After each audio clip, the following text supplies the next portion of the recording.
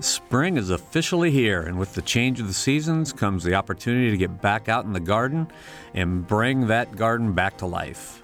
I'm Bob Zaltsberg, and today on Noon Edition, our local gardening experts are back and ready to answer your spring gardening questions. Whether you have a green thumb or the touch of death when it comes to gardening, Don Adamson and Helen May will answer your questions and give advice on how to keep your plants vibrant and healthy. We invite you to join the conversation and ask your questions after this hour's news.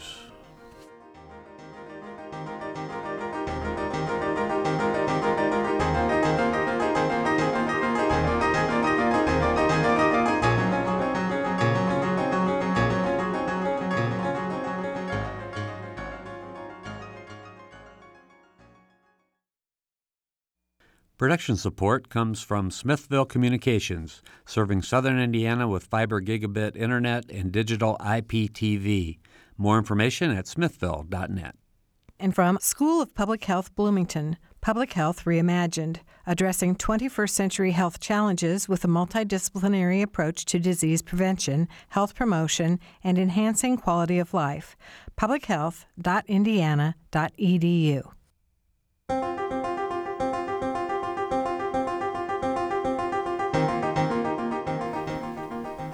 Welcome to Noon Edition. I'm Bob Zaltsberg, editor of the Herald Times.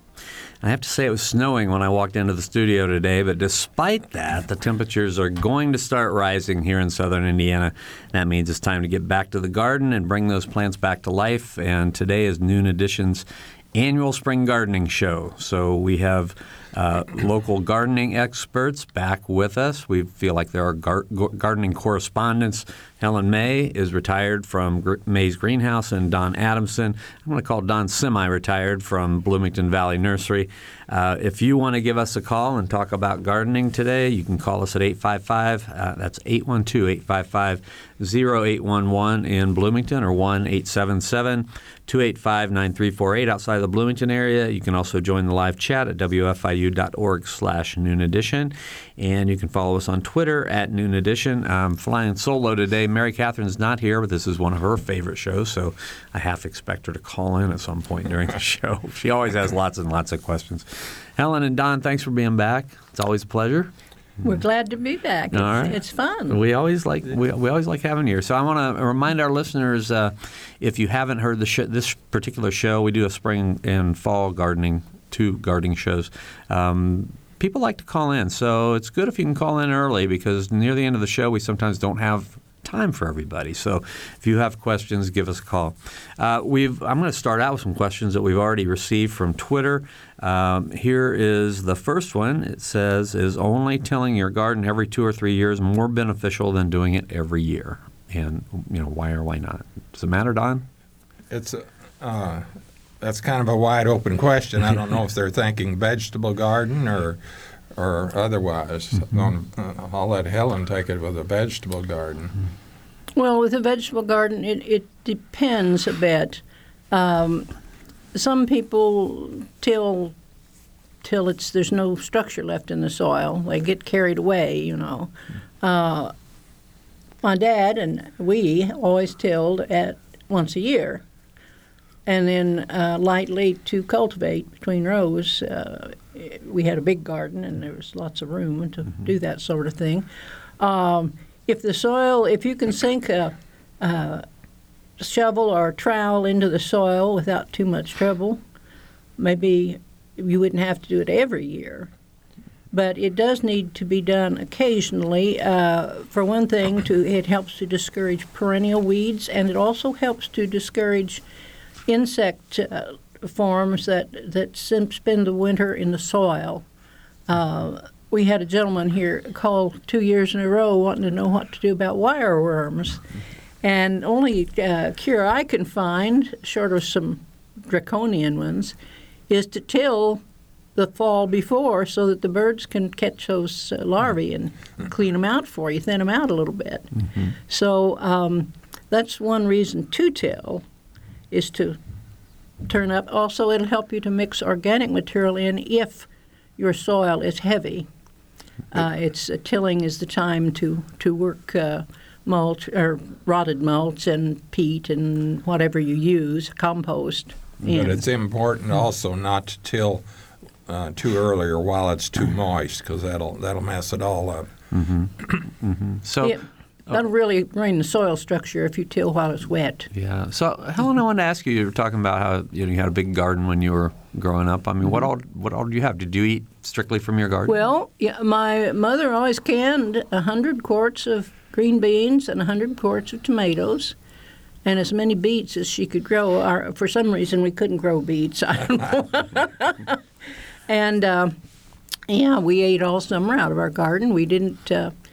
Frankly, in the winter, if we had a green bell pepper or something, it was an occasion because Daddy liked them. So, yeah, we grew some potatoes, not a bunch, but lots of corn, and it takes some room. Yeah. Right. Okay. If you have questions and comments for us on our annual gardening show, I want to give those numbers early and often, 812-855-0811 in Bloomington, 1-877-285-9348 outside the Bloomington area. You can also join a live chat at WFIU.org and WFIU.org/Noon Edition. And you can follow us on Twitter at Noon Edition. And as we've been soliciting questions this week on Twitter and have gotten some already. So here's the second question from Twitter. What are the best plants to attract pollinators in southern Indiana? Oh, well, generally, a lot of the pollinators are rather small, and they seem to like small blooms. Sweet alyssum is wonderful. Dill, Queen Anne's lace, anything that has a cluster or a plentiful supply of small flowers that are available, right through the summer, you might want to replant. They also like larger flowers. If you have some favorites you want to grow them near your vegetables because they will attract a certain amount.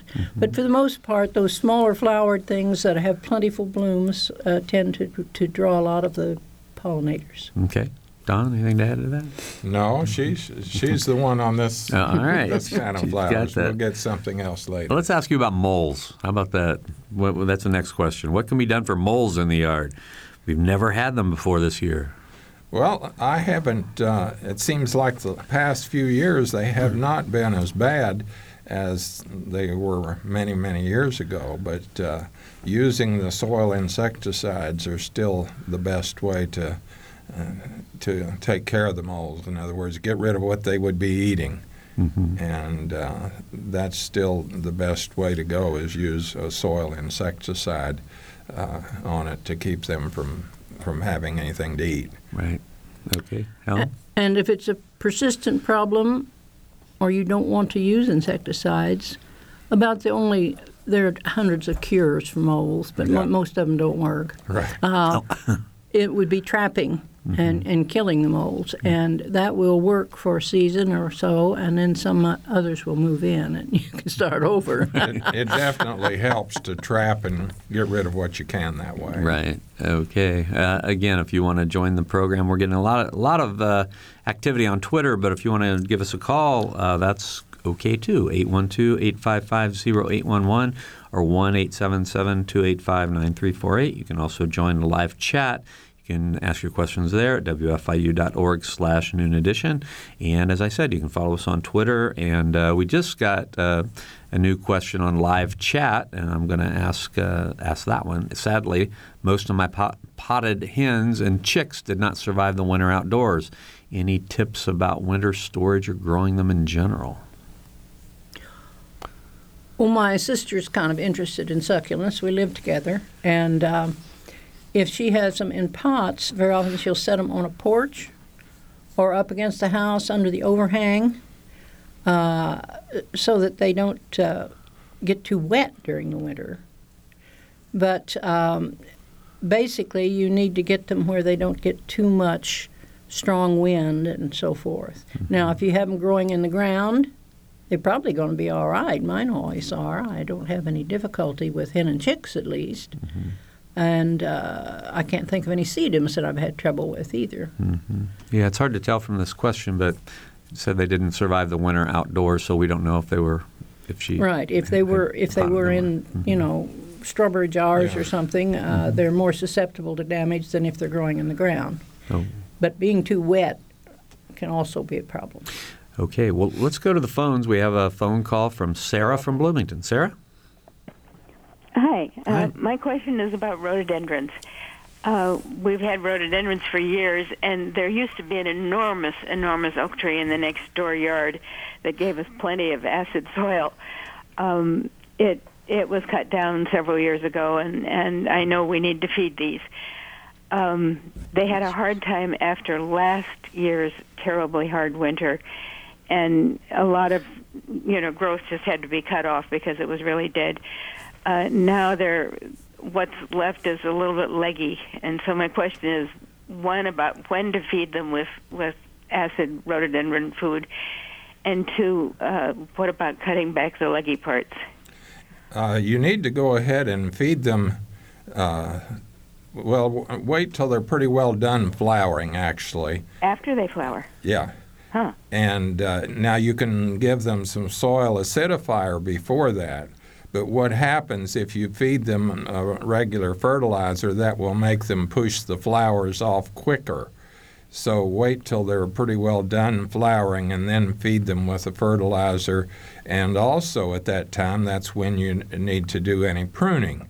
If they're leggy, you can actually do drastic pruning on rhododendron and they'll still flush out and make a nice plant. And bloom the next year? Yes, by doing it at that time. Again, the timing is important for the trimming, because if you go too late, then they will not bloom next year. But So right after they bloom? Right after they bloom is the time you want to go in and do any pruning, and you can do drastic pruning even at that time. Mm-hmm. But do it then so that they can put on the growth and set their buds for next year.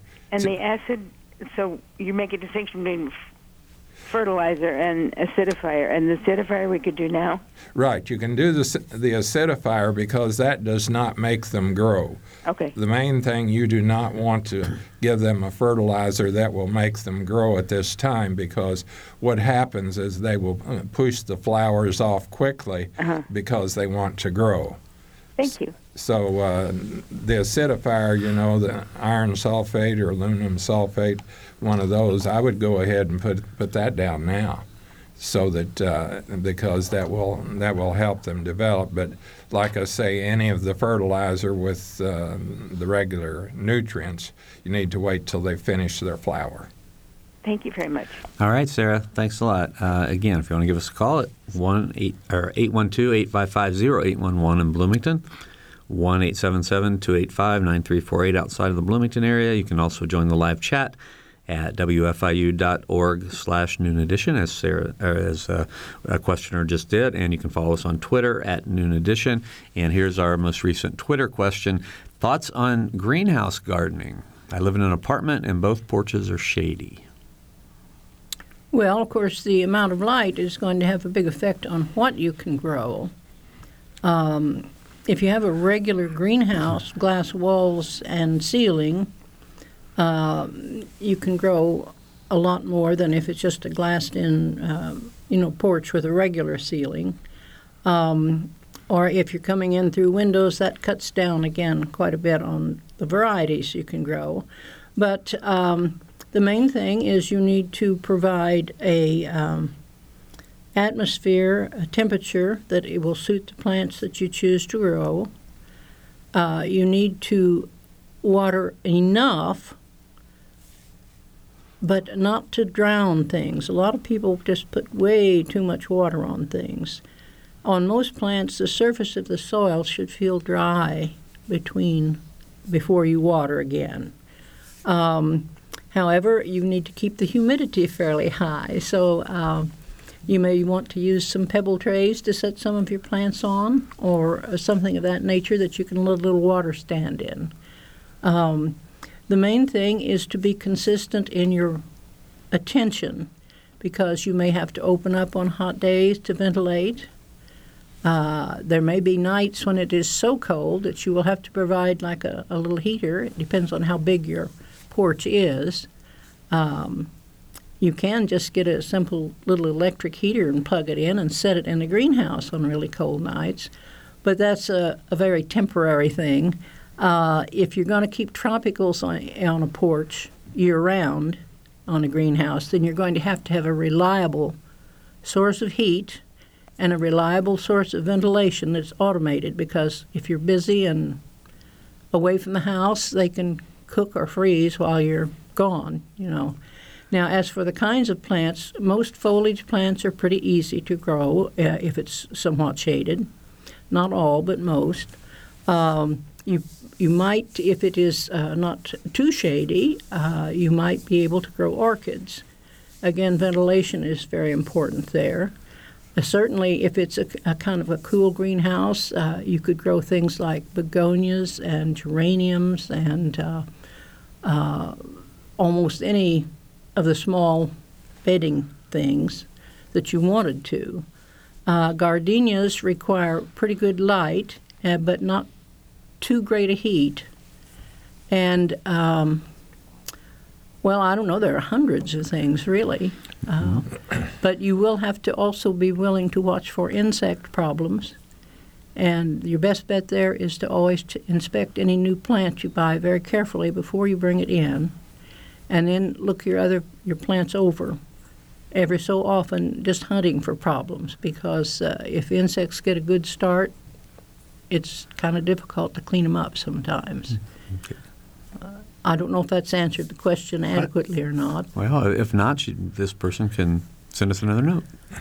Yes, or go down to the greenhouse and talk to Sheila. She runs the foliage house, or the houseplant house down at May's Greenhouse. Mm-hmm. All right. So, again, you're listening to our annual spring gardening show. That was Helen May that you were just hearing from. Helen is retired from May's Greenhouse.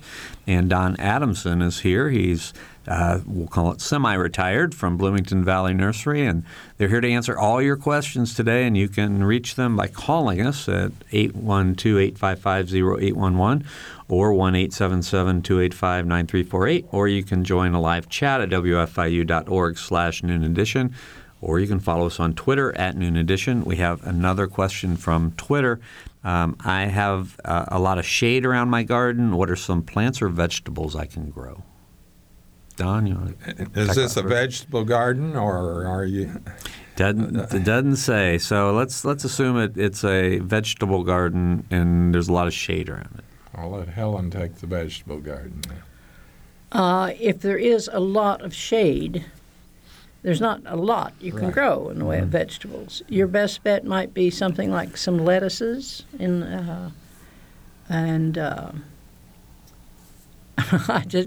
might. There's just not You're much going to in have the to way have of some vegetables, direct yes. sun during the day somewhere.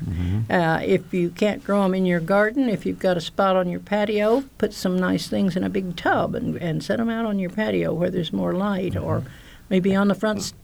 I don't know. So what other plants might you suggest for a shady there's area? There's a whole world of shade plants. Don can mention the shrubs and things that would grow in. But there's a lot of even annuals and perennials now that will grow in shade, as well as the shrubs, the hollies, the boxwoods, and things like that that need shade actually. Some plants and a lot of the perennials even need shade. Yes, there's I've got a big patch of bluebells that grow wonderfully in the shade. Got some. They kind of grow wild, don't they? Well, it's a wildflower, but they just really show off when the time comes, And ferns of all kinds, or almost all kinds. I have some. Yes, my mind is a blank. Columbines that do fairly well if it's not real heavy shade. They don't like heavy shade. Your best bet would be just to go to the garden center or wherever you like to look for plants and tell them you want to see some shade plants. Coral bells will grow in part shade. Other shrubs to consider are the azaleas and rhododendron. They have to have at least partial shade to do well. All right. So thank you very much for that question. And we've got a phone call now. Let's go to Mark from Bloomington. Mark? Yes, I have some thornless blackberries, and they're about maybe 2 years old, and they've gotten growing up and pretty leggy. And I wondered when is the best time to prune them, and maybe some tips on pruning. Well, I think if you're renewing, and I couldn't swear to this, but I think if you're renewing, that you should cut them right after harvest. In other words, Right. if you have a crop and they quit bearing, there should be some young growth coming at that time that you'd leave, but you could take out some of the old canes that have borne. Now, I know with raspberries, after they bear, you want to take all the old canes out unless they're ever bearing red raspberries. I know that blackberries can get really big and heavy, and the young growth will replace the old in a season's time usually. So I would wait until after a harvest. But any time of year that you have a dead or diseased branch in there, cut it out immediately. Okay, thank you. Mark, let me ask you, how's your harvest been on those? Well, there's not been a lot of them, but they've been nice big berries. Uh-huh. But I think it takes a few years to really get a growth up enough to really produce. Mm-hmm. Don, And I straw them in the wintertime to keep them from getting froze out. So. okay. If you'll keep listening, I'll see if I can look up something on those. All right. Hey, thanks a lot for the call, Mark. All right, you're welcome. All right, 855-0811 in Bloomington. That's an 812 number, and 1-877-285-9348 outside the Bloomington area. You can also join the live chat at wfiu.org/Noon Edition, and you can follow us on Twitter at Noon Edition.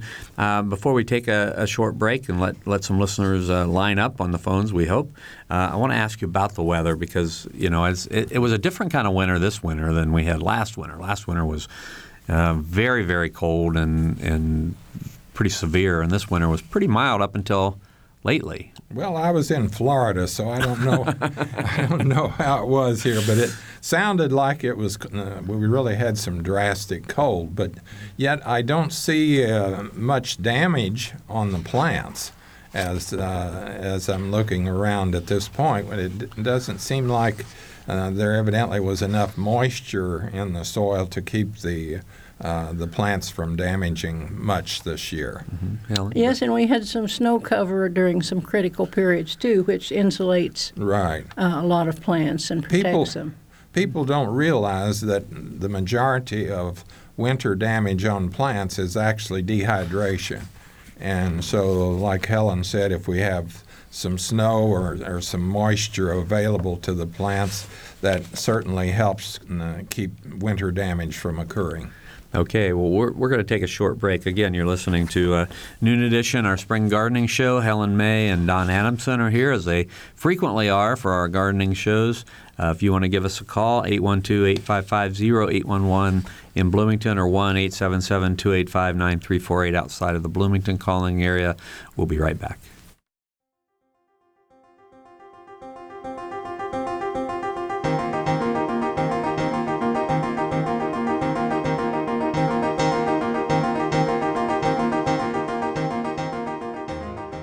This is Noon Edition on WFIU. Production support comes from Smithville. Information at smithville.net. And IU School of Public Health Bloomington. Online at publichealth.indiana.edu.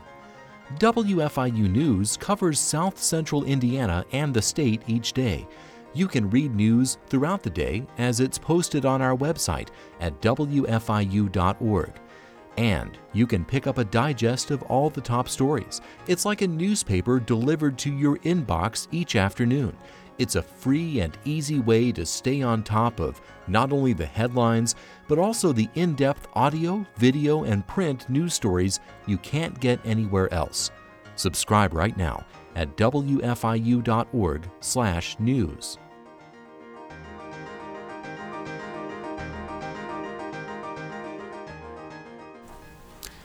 Welcome back to Noon Edition. I'm Bob Zaltsberg from the Herald Times. Mary Catherine couldn't be with us today, and I'm sure she's very upset about that because this is our spring gardening show, and it's one of her favorite shows of the year.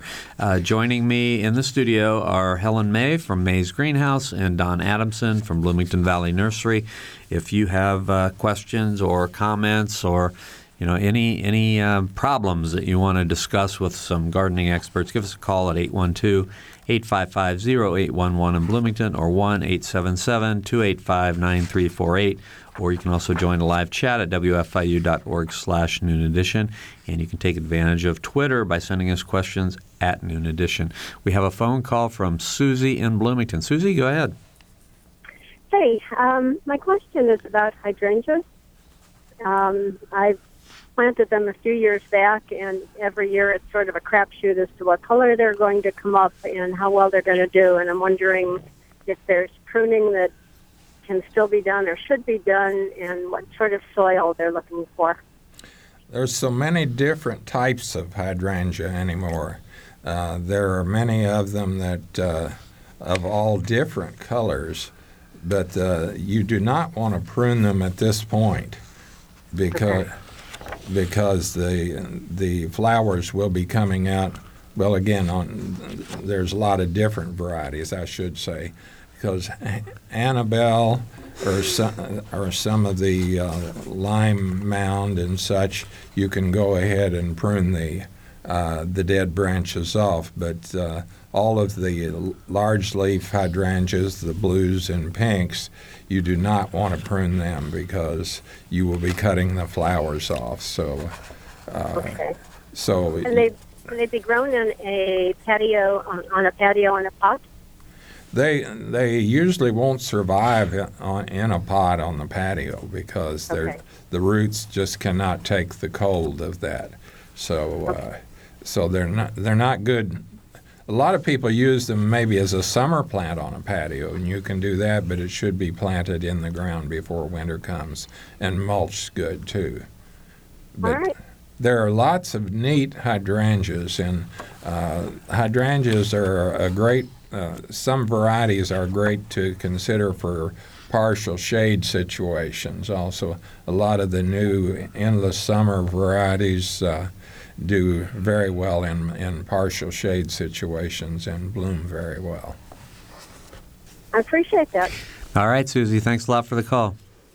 I wanted to ask Don to expand on the mulching part a little bit, because you've talked in here before about mulching and how some people kind of over-mulch.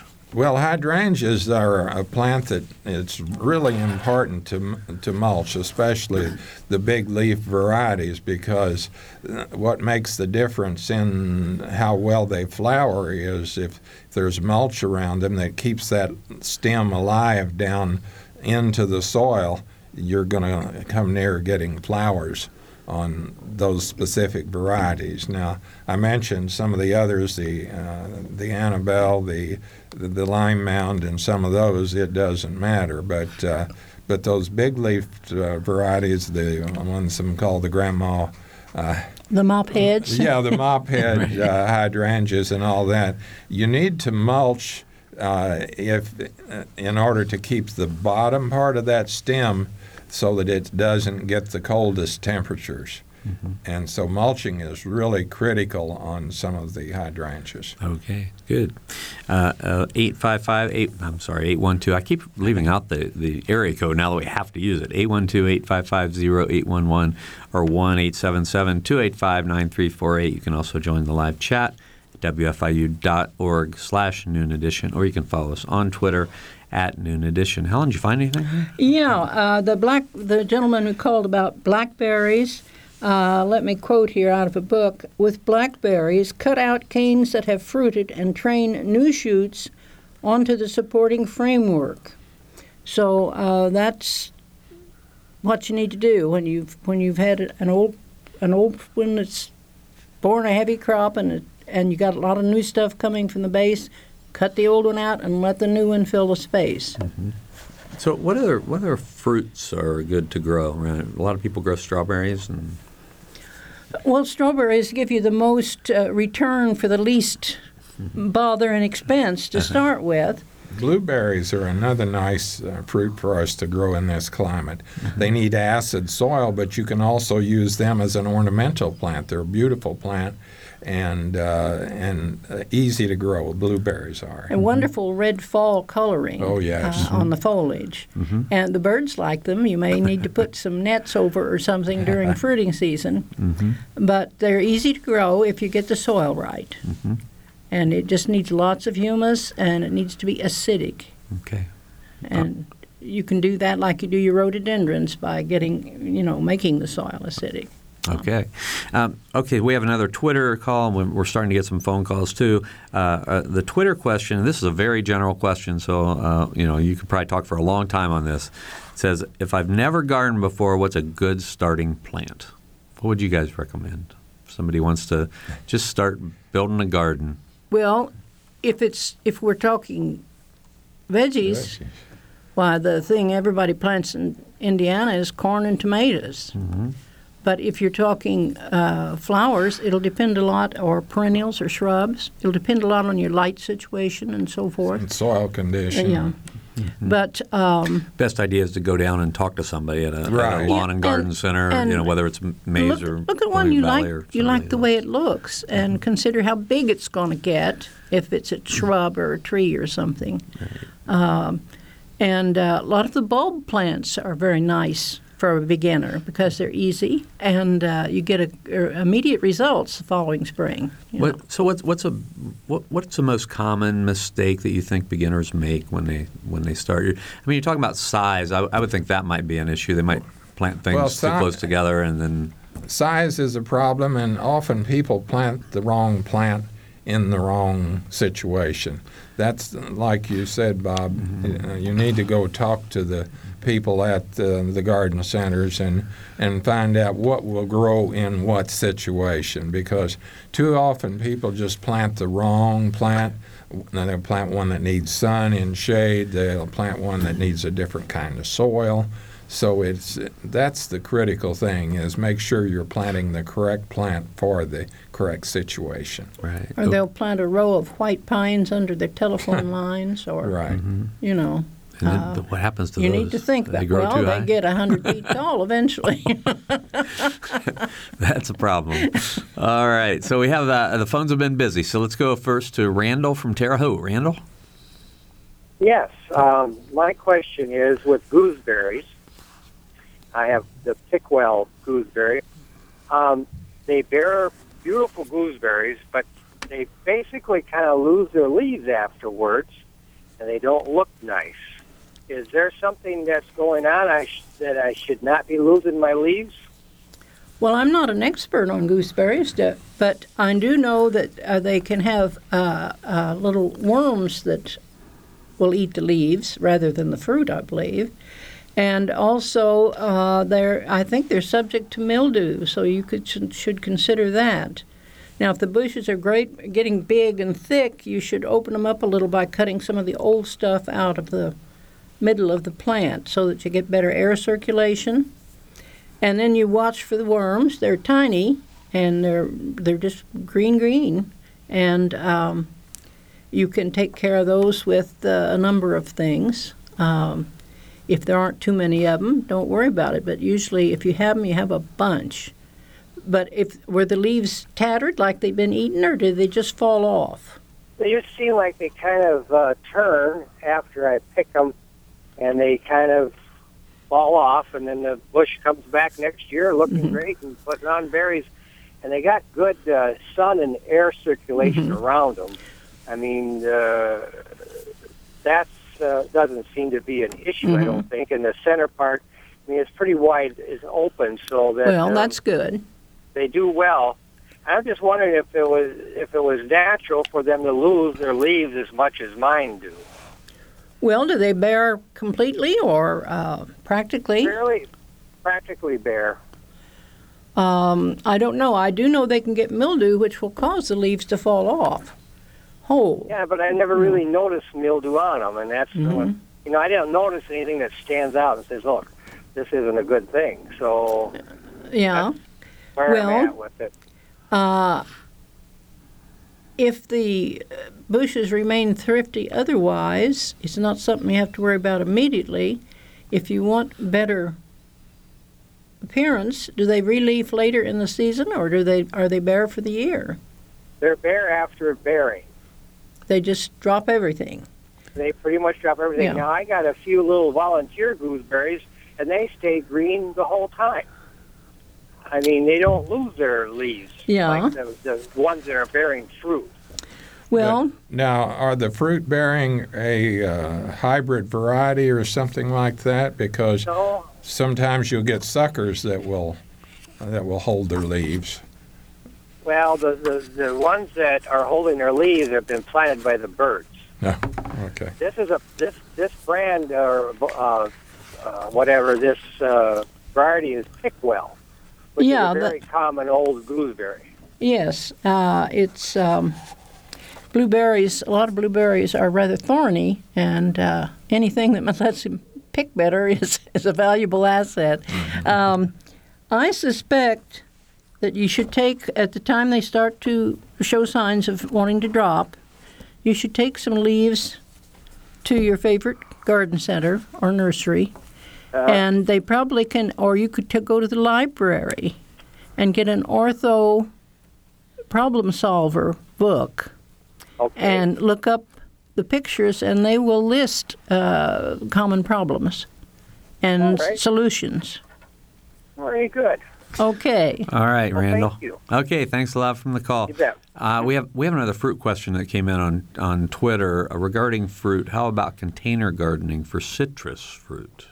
It's possible. It's possible. My niece raised one from an orange from seed and harvested oranges off of it. So, you still have to. They of course will not grow outside. You have to watch your temperatures, and it takes quite a while to develop fruit. But they are an attractive tree as an indoor plant. When you say quite a while, well, if you're starting from seed, it's going to be quite a while. Like how many years? Years? 10, years? 12 years maybe. Gotcha. But you can buy several varieties of small oranges, kumquats, limes, and lemons at greenhouses very often. We generally have some kind at the greenhouse. And those, if they're grown properly, and what you want to do is not keep them too wet. Let them get dry between every watering. And they need as much sun as possible. They can't stand frost, but they don't mind fairly cool temperatures part of the year. If you summer them outside, the pots, then you need to check very carefully for insects when they come in, because they can have real problems with mealybugs and scale. But it is possible. The little kumquats are kind of nice. You just pop in your mouth and eat the whole thing, skin and all. Sounds good. All right. Well, thanks a lot for that question on Twitter. Now let's go back to the phones, and we have Doreen from Bloomington. Doreen? Hi. I love your show. I love this show all the time. I have two questions. One, when is the best time to rake your leaves? And two, I have a lot of large containers. How would you recommend to, winterize them? Now, rake what? Just raking leaves? Yeah, you need to get... When is the ideal time to rake leaves? Is it too early to rake the leaves? No. All around your plants. I guess I need to tell you that. You need to go ahead and get those off as soon as you can, really. Some people leave leaves around their plants to help protect them from the winter, which is good, like we talked about the hydrangea and such as that. But you need to go ahead and remove those at this time, even though we're having some cold nights. Okay, so you don't need to worry about that. I kind of worry about that when it freezes. So is there when is the first time you should go ahead and start raking leaves? The beginning of March? Well, this year is one of those that's very unusual, and I mean, normally by now people have them off, but this year with the cold weather, it has been very protecting of some of the plants and has been a good idea to leave it on. But hopefully our season is getting to where it's going to stay warmer and you can get them off. Now, like the daffodils and such, the plants will not be hurt by these cold nights, but the flowers may get zapped with the cold nights like they're forecasting tonight. That's true. You kind of have to go with the weather. If you notice buds swelling on things and, beginning to look a little fresh and like they might be wanting to get ready to grow, or if you notice some of your perennials trying to poke through those leaves, it's time to break them open and get it so they can get some light and air.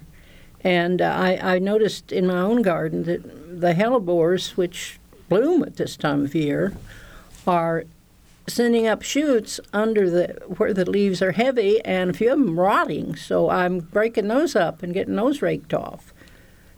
It pays you. Okay. And if it's a hardy thing like a bush, a woody thing, it doesn't matter. Take them when you want to. But if you've got little stuff growing under there, then you need to check on it. But like she said, some of the little flowers will rot if you leave it on too long. Mm-hmm. Okay. Sounds like you have a weekend job, Doreen. Well, yeah. Okay, Hopefully it's gonna be warmer. Right. All right. Any other questions? Well, I did want to know what would be. I like to put like hedges and shrubs in large planters, and I just wanted to know what would be a good way. Would it be good to insulate the bottom to kind of say? Most of the time they'll stay, but sometimes it'll be too cold. You mean to survive the winter in the planters? Yeah, right. Because I don't recommend most flowers like that in planters nor shrubs because the root temperatures will do them in quite often. Mm-hmm. The temperature fluctuates very fast sometimes and can damage it. Also, they dry out faster than you would think. The planters. You might, if they're not tremendously big pots, and the bigger the pot, the more likely they are to live. They're big pots. Well, then about all you can do is check in thawed weather and make sure they're not bone dry, and don't water them unless they are thawed. But you can also wrap them, if it's not too ugly, in like bubble wrap or something, and help even out the temperatures a little bit. All right. Well, thank you. Okay, Doreen. All right, we appreciate the call. If you have a question for us, we have about 10 minutes to go. 812-855-0811 in Bloomington or 1-877-285-9348 outside of the Bloomington calling area. You can also join the live chat at wfiu.org/Noon Edition. Follow us on Twitter at Noon Edition. We'll try to get in as many questions as we can. Let's go back to the phones. Trevor from Bloomington is on the line. Trevor? Yes, hello. You hear me? Yes, sir. Okay, I have a good question. It follows on from what you're talking about, planting the right things in the right place. I got a problem spot in my backyard where when it rains hard, there's a stream that flows through. It's kind of washing out the dirt, and right now it's full of coarse grasses. It's under a clump of mulberries, so it's in the shade. I'm wondering what I could plant there to kind of stabilize the ground and to look decent instead of just the crabgrass and stuff that's growing there now. In the shade, most of your vining ground covers like myrtle and ivy and some of those will do better in the shade. It takes a little establishment time, but once they get established, the roots will be heavy enough that will hold the soil in place. But also it's important to put some mulch around them to help hold the soil to get them established. Will they stand being underwater, a few inches underwater several times during the summer and the winter? Yes, they will. Okay. I was wondering about planting like sedge or bulrush or something. You don't want to plant bulrushes. Okay. The sedges are still kind of fragile. They don't have heavy enough roots a lot of times. You could plant that with hostas. Hosta. Okay. They'll make huge clumps, and they really root, and they don't care if they stand in water occasionally. Okay, I've got some hostas I could split and put in that area. That's a very good suggestion. If you mulch those, though, mulch them with something that won't wash away. Mm-hmm. And the hostas don't want to be have too much mulch because you get a slug problem. Okay. But you might use pebbles or something. Okay, so I could put some light stone in there around the hostas. Yes. Okay. All right, Trevor. Thank you very much. All right, thanks for your call. We're going to go to Brown County next, and Jack. Jack? Hello. Hello, Jack. I do. I'm enjoying the program. I had a question.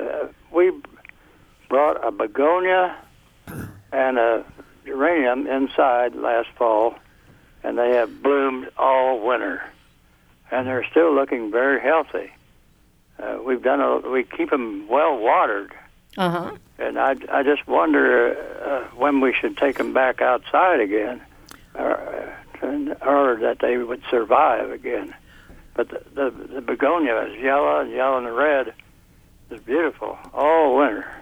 Okay, it sounds like you've taken good care of them. Oh yeah, I love that begonia. You need to wait until there's no danger of frost for either one, because both of them would be damaged or even killed by frost. So what you should do is about, say, Mother's Day or thereabouts, set them out on, if you've got a porch or something that's not too windy and a little bit shaded, set them out there for that's where we normally kept both of these. Oh, all right. And I was going to say you don't want to put them out in the hot sun immediately because they'll burn. Yeah. But they'll acclimate and on the porch. So just when you think it's not going to frost, set them out. Okay. But wait until one then. Other question about the leaves on the flowers. We have some balloon flowers that come up every year, and I just wonder if we should hold off yet on taking leaves off of that where they are. Well, I know they come up quite late. Yes. And I want to congratulate you because mine always die after about the third year. I don't know why. Well, my one daughter is very jealous that ours keeps coming up. Well, they're wonderful flowers. Oh, yeah. What you should do...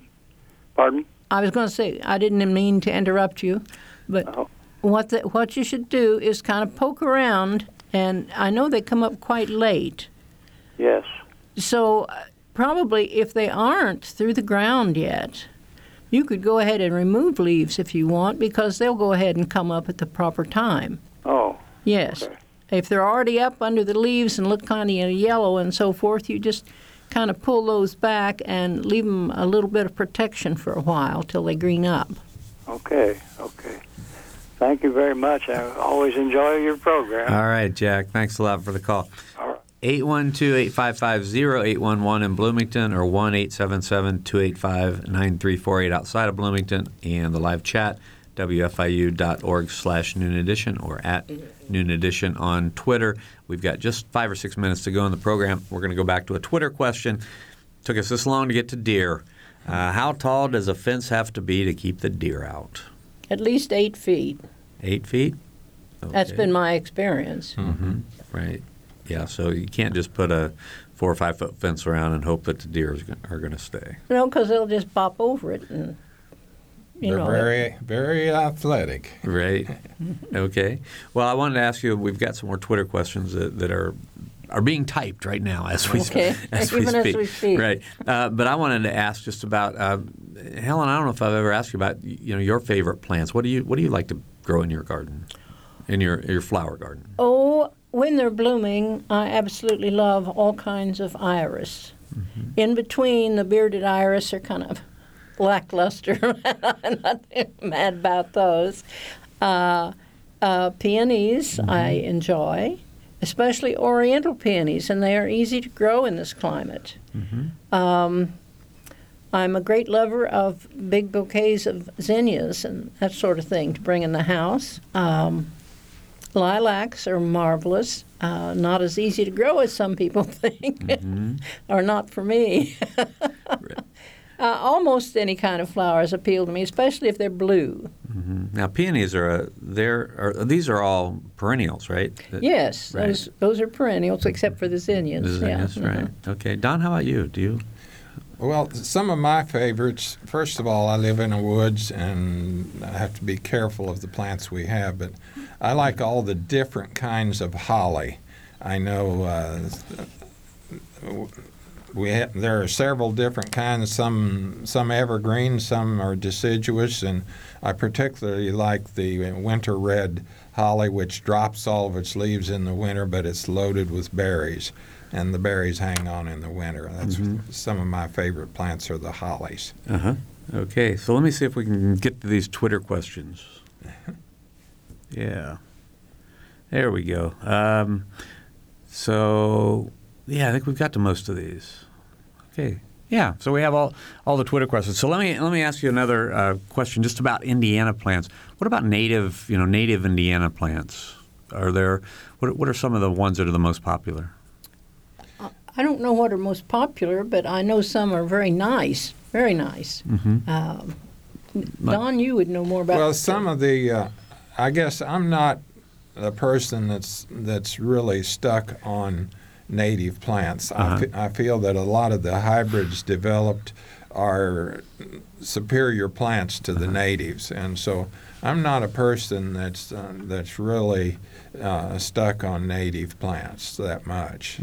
I like the newer plants. The newer plants, right? Okay. And there's so many nice new hybrid varieties of plants out that I feel are superior even to our native plants. I know people feel that the native plants are more durable. Sometimes they are, but many of the hybrid varieties are equally as durable anymore. They've developed a wide variety of plants that are quite durable for our situations. Okay, Helen? Two native things I like are, believe it or not, goldenrod. I like the varieties that are clump forming instead of running, and that get about 12, 20 inches tall, 15 inches tall, somewhere in there, because nothing bothers them. They seem to be proof against everything. And I love a shrub called spice bush, which, while not dramatically gorgeous, is a native shrub. It needs at least some shade usually, and it has a tiny yellow bloom very early in the spring when nothing else is out, and it produces a little red berry, which is native, so it doesn't matter if the birds spread it, and the birds like it. They clean them up pretty fast. Good. Yeah. All right. Well, we are out of time. I want to thank you both, Don Adamson and Helen May. It's always great to have you in the show. It's always a very busy show.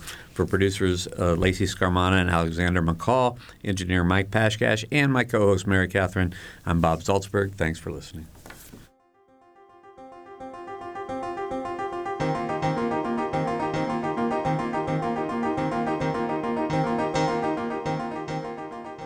Noon Edition is a production of WFIU and the Herald Times. A podcast of this and other WFIU programs is available at WFIU.org. Production support comes from Smithville Communications, serving southern Indiana with fiber gigabit internet and digital IPTV. More information at smithville.net. And from School of Public Health Bloomington, Public Health Reimagined, addressing 21st century health challenges with a multidisciplinary approach to disease prevention, health promotion, and enhancing quality of life. publichealth.indiana.edu.